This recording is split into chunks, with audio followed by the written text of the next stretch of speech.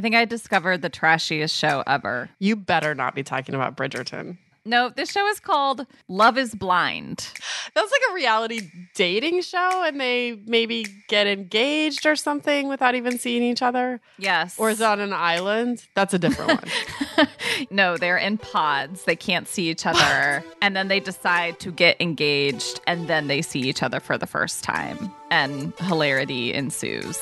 So it's like dating in a pandemic. Hazmats have never been sexier. From Religion News Service, this is Saved by the City, a podcast from two single Christian women keeping hope alive in the mean streets of New York. I'm Caitlin Beatty. And I'm Roxy Stone.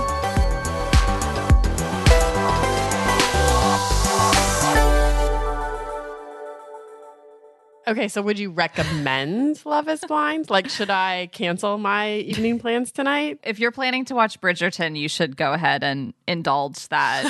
I went in so skeptical, like, oh, this is going to be so trashy. And it is trashy. Okay. However, I will say it is really interesting to see people connect without the physical component. Mm-hmm. It's amazing to see how quickly people will declare love for each other. Like, can you imagine saying Really? I love you to someone you have never met in person? No, I can't. But I can't imagine going on TV to do a dating show either. So it is a little bit deeper than the Bachelor Bachelorette franchise, but that is not saying that's not saying a lot. A whole lot. Did you ever get into? I never did. I've only ever watched one episode of it. But I was like over at a girlfriend's house, and there were a bunch of us, and they got together every week to watch it. Mm-hmm. And I kind of was jealous sitting there of like the weekly ritual of it. And they were all, and like my friends were just like having such a good time in a non-serious way. Like there was wine. Dogging on the show and talking about the characters. And there was definitely characters. I can't even imagine that they're real people. It's not that far off, but. Yeah. And like drinking wine. Yes. Wine and probably eating chocolate. But the Bachelor Bachelorette franchise has been around now for over 2 decades. And I just... No. Yeah. Wow. Obviously, these reality dating shows have just proliferated in the last 2 decades. And they speak to how much we want the really satisfying romantic story. You know, like... You will know right away that this person is the one, and there will be immediate sparks, and you will immediately want to bring them home to your family and rip their clothes off. And there's no negotiation. There's no conflict. I like that you bring them home to your family and rip their clothes off in the same way. That's an interesting ritual the Beattys have. It is a lot to ask of boyfriends. It takes a while for them to get used to that. But yeah, just these stories speak to this really prevailing belief or desire that romance is real and is attainable. And we watch these stories to give us hope that perhaps this too could happen to us. Yeah, and I will say Bridgerton's not all that far off from that either. You know, it's all these people who like have to get married because that's the way it was then, especially for women. And whether or not they find love in the process is, you know, this whole other thing. But of course, you're rooting for them to find love as well as a good match. So if I understand correctly, this is Austin-y territory. Yeah. The trashy version of Pride and Prejudice. Yes. I'm sure if we looked at the success rate of couples who met on reality TV shows, it would not be high. But thankfully, we have our own real life stories of people finding true love. Today, we're going to hear a love story that gives us a little hope that maybe it's not as bleak as we thought out there. Well, on the topic of bleakness, how are you feeling about romantic love these days? Like, if we were to hook you up to a hope meter,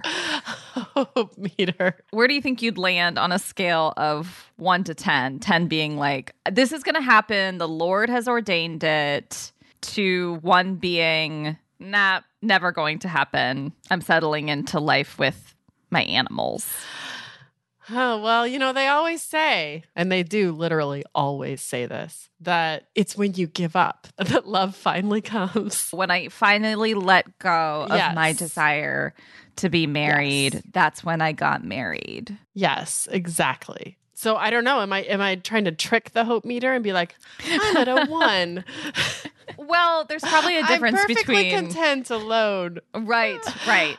I don't know. I on this hope meter, Yes. I'm below a 5, I'd say.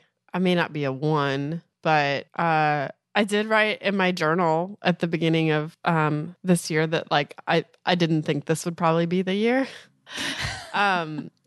So why do you feel like this year probably won't be the year? I don't know. I think it just doesn't feel like a focus. Like it doesn't really feel like something I'm putting a lot of energy into. And I actually have other things I am putting a lot of energy into right now, like this podcast. Don't blame the podcast for...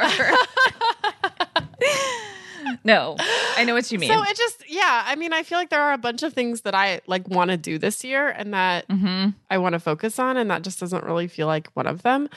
And weirdly, like it feels like you have to focus on it to make something happen, which maybe is just like the apps.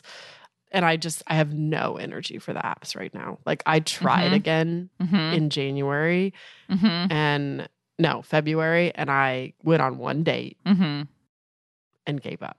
So it's just it's so much work. I really appreciate though, just recognizing that this isn't just going to fall out of the sky, No, I think I used to think so, but yeah. And there's a lot of kind of spiritual framing around that. Like God will bring the man and you kind of don't have to do any work. You just have to be waiting for it to happen. Right. And I'm sure that there are stories of that happening, of course, but my impression from the vast majority of people is that finding love in the real world requires a commitment of time and energy and prioritizing either meeting new people or just investing in a relationship. I mean, certainly at our age, I think that's true. A dating relationship is work, any relationship is work, but a dating relationship is a kind of intentionality that your friendships don't require. And I actually think that there's something kind of freeing about saying,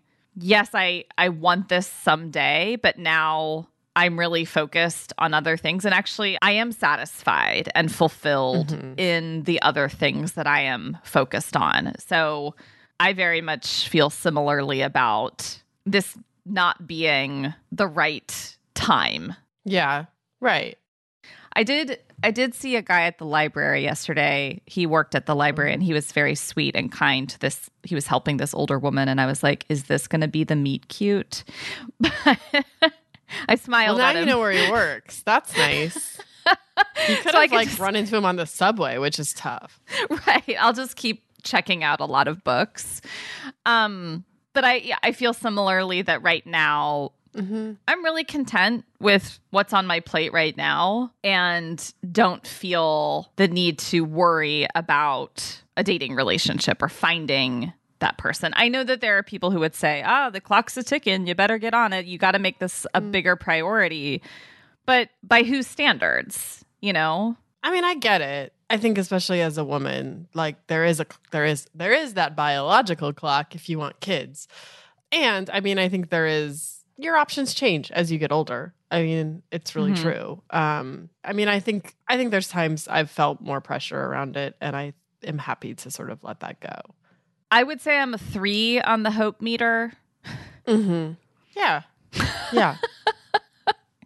Because I feel like I want to be realistic about the statistical realities. Yeah. Like the likelihood of meeting somebody. Of course, it's not impossible, but I think it is. It's not impossible to get struck by lightning either.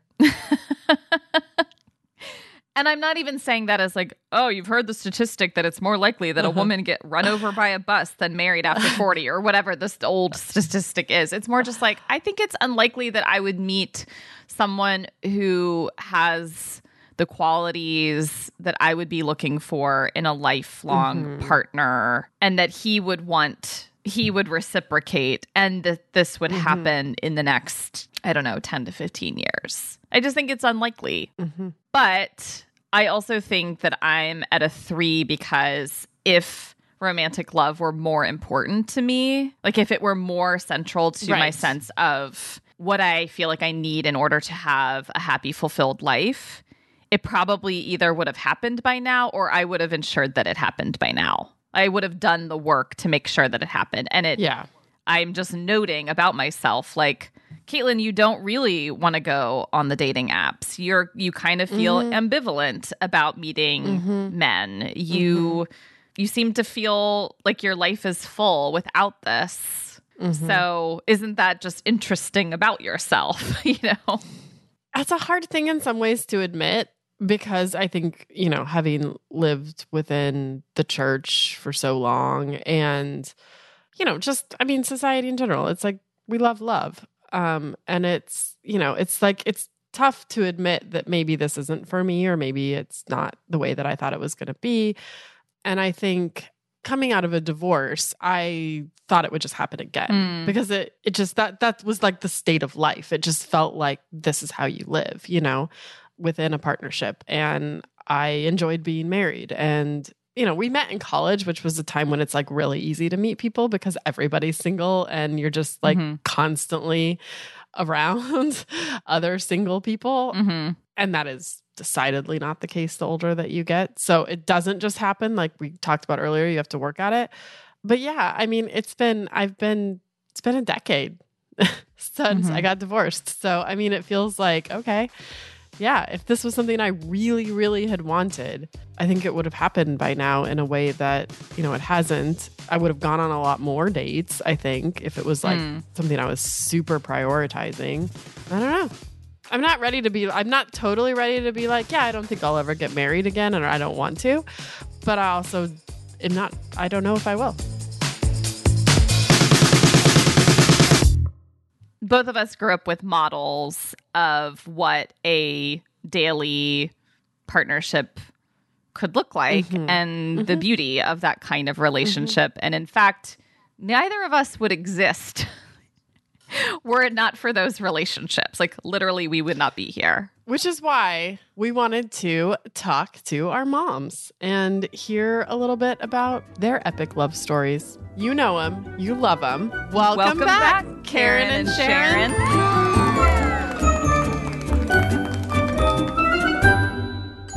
Hello, Roxy. Hey, Mom. How are you doing, Roxy? Pretty good. Thanks for coming on again. Sure. It's always exciting. Well, this time we're going to talk about your love story, your epic life love story. It is pretty epic.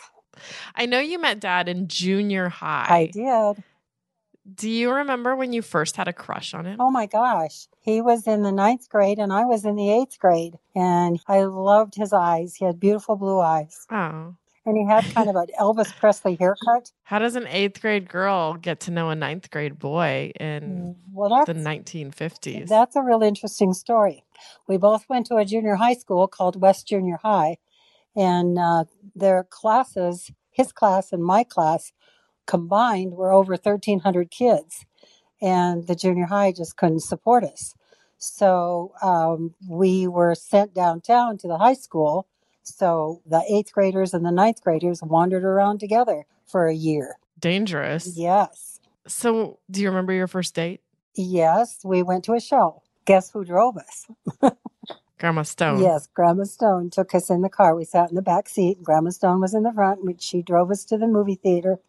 And then she came to pick us up right after the movie. And then we stopped at one of the little local drive-ins, like the A&W root beer place. Anyhow, we went through that and had a root beer and talked and visited and then took me home. He walked me to the door, held my hand. There were no kisses on the first date. Just held my hand, walked me to the door and said, bye, see you again. And that's how it all started.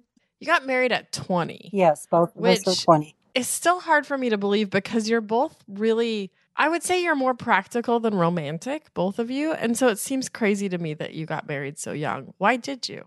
Both of us had visions, dreams that we wanted to share with each other. And we just wanted to do things together. And so there really wasn't any reason. We both were so in love with each other. There wasn't any reason to hold out. So when you think about your marriage and dad today and all those years together, what do you think made him such a good match for you or makes him such a good match for you? You know, there's something about a love that you kind of sense right away. And I think that's what both of us had. Your dad is a very special person. He's very knowledgeable. He is very empathetic, and he just really is special. But what do you think makes him good for you? He he it's kind of silly. It comes from a movie, but it's really true. He completes me. He makes me feel good. That's too cheesy. I know, that's what I thought. It's from a movie, but it's kind of silly, but it's kind of true. What about his personality makes him a good match? He is able to make me feel good. He makes me feel right. I don't know. There's all kinds of things that I can say. I just love him. I love being with him. I love what he does. He turned out to be an absolutely incredible father. We just did really have always enjoyed each other's company. There's the school bell. There it was. Sorry. I guess you have to go back to class. All right. Thanks, Mom, for joining us again. Sure. And I always enjoy hearing about you and Dad and your story. And yep. We have had a great story. Marriage. It's a lot of years of love and compromise and growing together. Love ya. Love you too.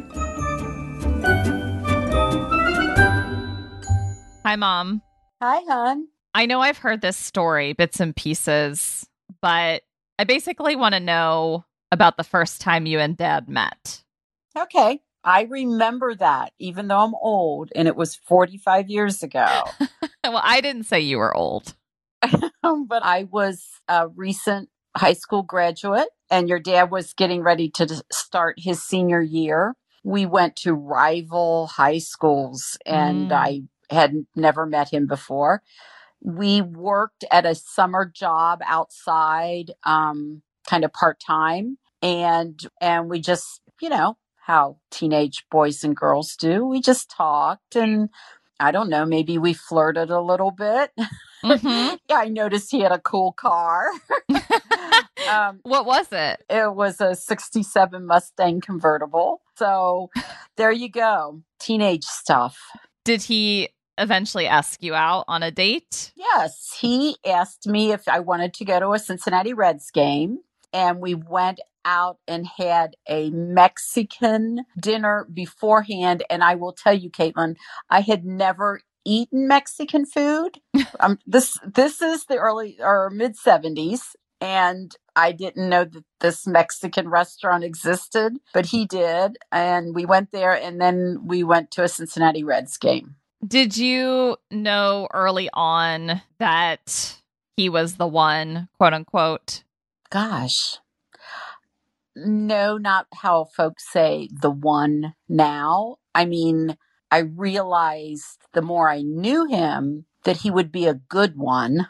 Mm-hmm. And by that, I mean sweet, kind, was funny. And there were just so many things as I got to know him that I thought, why wouldn't this be the one? Mm-hmm. But at that time, I never felt like, oh, God is telling me this is the one. And so fast forward a lot. You met 45 years ago. You just celebrated your 42nd wedding anniversary. What do you think makes Dad such a good match for you? Well, we are different, that's for sure. Well, we are. And we started saying that we're glad we have two brains, his and mine. Mm-hmm. Because sometimes we need them. And, maybe that's kind of an analogy of marriage, because it takes two to make the whole thing work.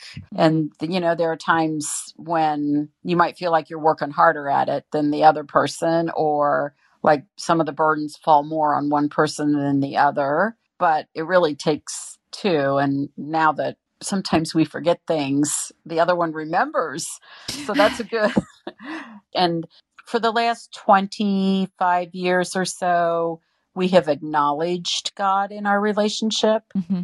We kept our covenant, and God blesses that. Well, thank you for recounting some of the highlights of your and Dad's relationship. It's a good story to remember. Yeah. It was a good story to remember. Yeah. And I didn't tell you all of it.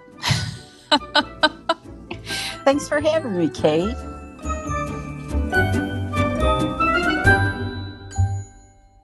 Roxy, I'm sure you've heard elements of Sharon and Rocky's love story, but Indeed. Hearing it again afresh, was there anything that surprised you? I don't know if surprise is the right word, but I kind of gave my mom a hard time because when I was asking her to kind of reflect on why she and Dad are so good together, she went to the, it feels like we complete each other line. And I was giving her a hard time about how cheesy that is. And then I felt bad about it later. But I feel bad about it because as cheesy as I think that line is, and as much as we tease about it, when I think about the fact that they've been together for 55 years, they've lived their entire lives together and they are who they are because of each other. Mm-hmm. And so it may not be true when you're first falling in love in a rom-com, which is when that line has been used, but it might be true after 55 years together. When your whole adulthood has been spent, your entire sense of self has been forged in direct connection to this other person. It makes sense why couples like your mom and dad would say, I can't imagine living without this person. Exactly. Because they have never done that before. They wouldn't feel complete without the other person. Aw, that's really sweet. Hearing about Karen and Tim. My mom used this metaphor of them sharing a brain. Okay. Sharing a brain so that they're more effective at getting through life. Oh, yeah. There was something very practical about her answer, just two are better than one. If I forget something, Dad will remember it, or if he's trying to work something out, I can help him plan. There is something about relying on each other's strengths, especially, they're in their mid-60s, heading into a new season of life where they might really have to depend on each other in really practical daily ways to flourish. So I thought it was a funny image, your dad and I share a brain. Every thought I have is his. Every thought of his is mine. It's this is getting too weird. But I think it actually is kind of sweet at the end of the day. Yeah. I wouldn't mind having a brain that can fix things. I know. That's one of, same. This is going back to that stereotype about having a handyman around. I guess there's a reason this stereotype exists. So maybe we need to get off of the dating apps and just start using TaskRabbit a lot for projects around the house. Yeah, I've never heard of using TaskRabbit to meet men, but this is making sense to me. Speaking of how to meet someone, especially in a time when very few people have been meeting in person. Our guest today met her significant other during the pandemic through a matchmaking service. Our conversation with Faitth Brooks is coming up right after the break. Religion News Service is an independent, award-winning source of global reporting on religion, spirituality, culture, and ethics. For the best in global religion reporting, religionnews.com. And if you like what we're doing at Saved by the City, let us know. You can rate and review us wherever you get your podcasts. Positive reviews make a huge impact. They help our egos, and they help other listeners find the podcast. Or send us an email at sbtcpodcast@religionnews.com. We want to hear from you. I'm Paul Brandeis Rauschenbusch. The State of Belief is a weekly podcast with a potent mix of spiritual wisdom, political strategy, and hopeful commentary. In a series of inspiring conversations, celebrating our diversity, and bringing us together to, in the words of the great James Baldwin, achieve our country. The State of Belief, where religion and democracy meet. Distributed by Religion News Service Podcasts and available on your favorite podcast app. Today's guest is Faitth Brooks. Faitth is a writer, speaker, activist, avid traveler, and co-host of the Melanated Faith podcast. Thanks so much for joining us, Faitth. Hey, Faitth. Thanks for having me. I'm excited about this conversation. Yeah, we can't wait to hear the meet-cute details of your life's rom-com. My life is a rom-com, for sure. Let's go way back, when you were a little girl. I'm presuming that you had ideas about how your romantic life would unfold as an adult. Yeah. what were some of those ideas? Like, what did you expect? Like, how am I going to meet the love of my life? I wanted a love story really similar to my parents. They got married really young. I thought that I would meet somebody, I didn't know where, maybe college, but really I didn't have my sights set on college at that age. I was going to meet them maybe at church, a good church boy. And then I would have, a bunch of kids in my 20s. That is how, in my mind, as a little girl, I thought my life would go. And I thought I wanted to have 6 kids. Whoa, joke's on me. But 6. How much of that do you think you got from church, from the Christian community around you? Oh my gosh. So much of it was from church. I would even say even more than my parents, a lot of it was from church, purity culture movement. I used to be singing Rebecca St. James, Wait for Me, song, and, reading the Elizabeth Elliot's, I think it's like Passion and Purity or something I read at some point in my life. You're bringing out all of the big guns, Rebecca St. James, Elizabeth Elliot. I was really committed to that model of, that's how things are just supposed to happen. Until it didn't. And then I was like, oh. You write that heading into the pandemic, you'd gotten pretty down on men. What led to that despair? What are some of the things that you would point to that were really making that time difficult? Yeah. So, fast forward, college me, living life, traveling, working, building my career. And now I'm, a few months away from turning 30. I'm still single. And the more successful I become in my life and my career, the further it makes me feel like I am from meeting any kind of great guy. And then coupled with that, I really wanted to be with a Black man. And, there's more of us than there are them. And so, you just kind of feel like you don't really have as many options. And online dating is, it's rough. So it is rough. Yes, we do. The swiping, and I really genuinely do not know how I'm supposed to meet somebody. So I kind of was just like, you know what? Forget it. Forget love. Forget all of this stuff. I don't even know if I'm lovable, which is something I was starting to struggle with. Like, am I just not worthy of being loved, or will I not be loved? In more of a romantic way. Like, I understood platonically my family loved me. I had friends, yada, yada. But I just wondered, like, maybe that's just not in the cards for me. And now the world's standing still. So it probably really isn't in the cards for me, because I don't know how I'm going to meet somebody right now. All right. Now we've got the sad backstory. Let's take our turn toward the rom-com. You said that in the fall of 2020, you had a friend who put out a call for matchmaking services, and you agreed to apply, which is amazing. Was that weird? Was it fun? Obviously it worked, but tell us more about just the experience.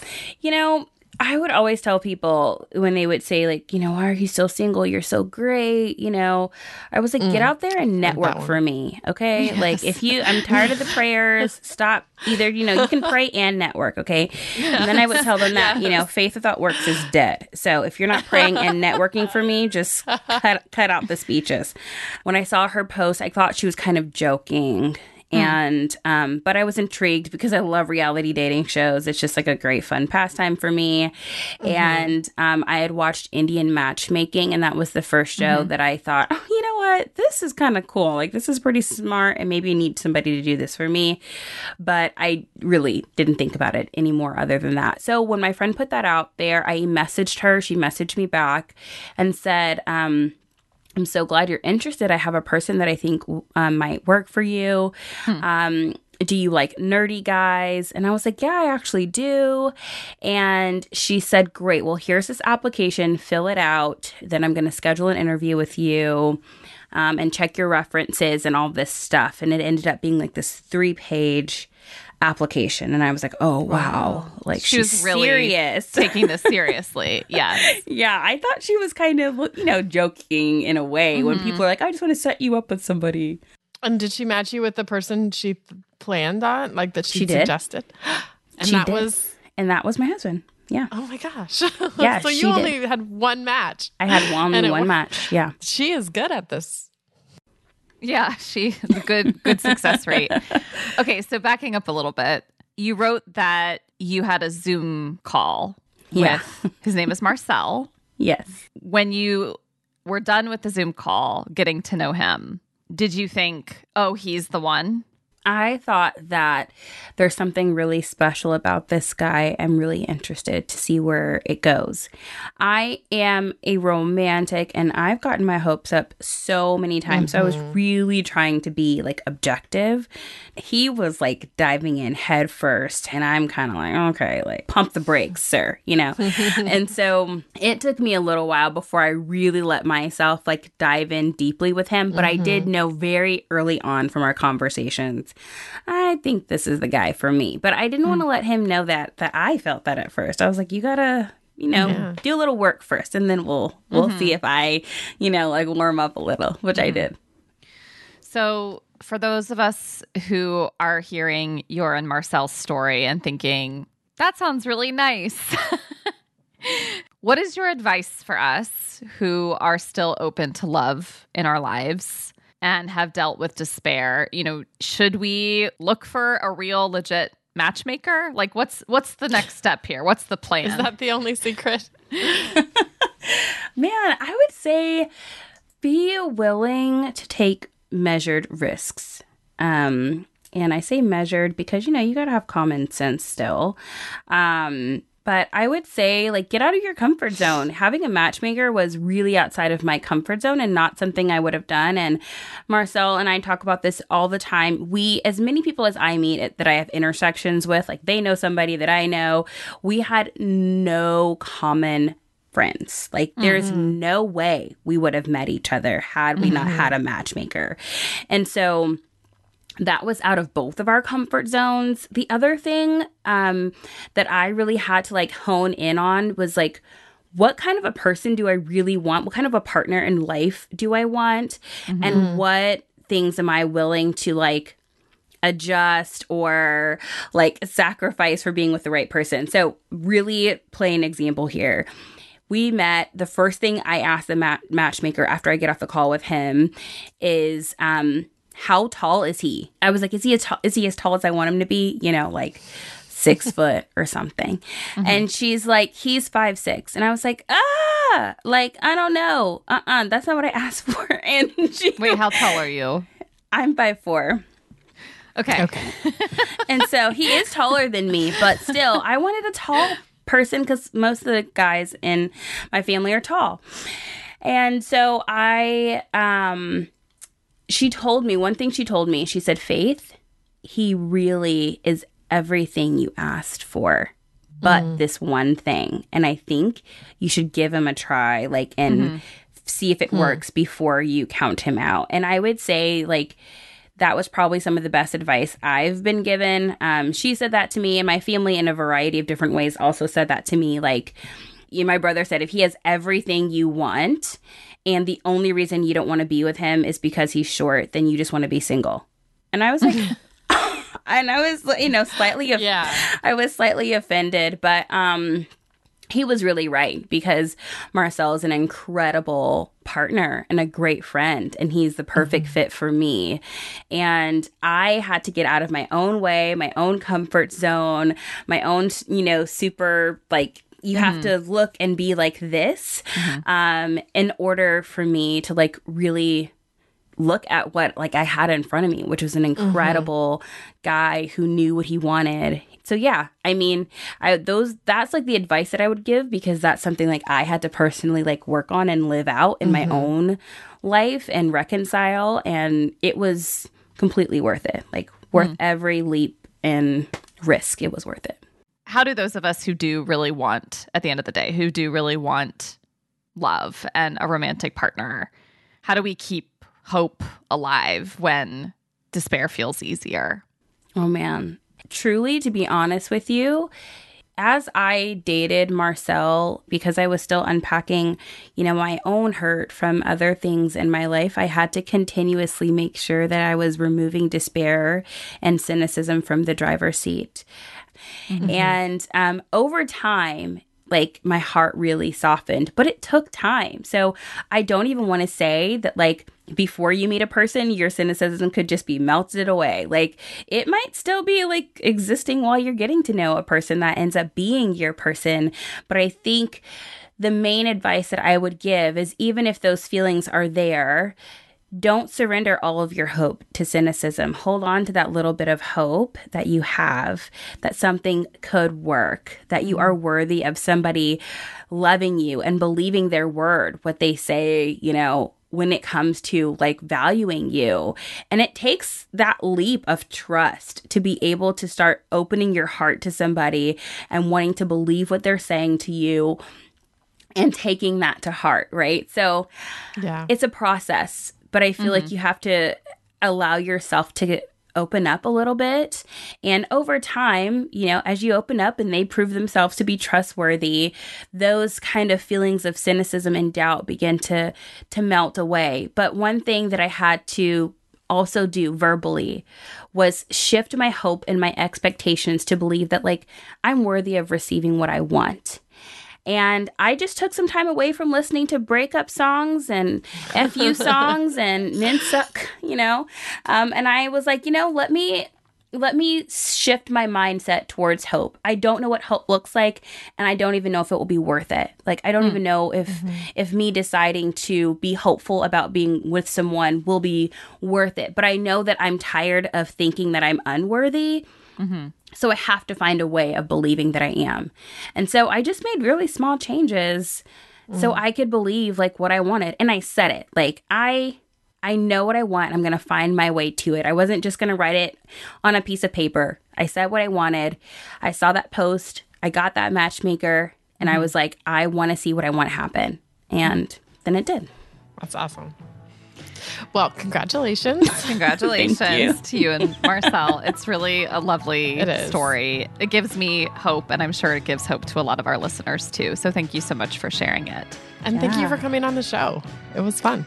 Yeah, thanks for having me.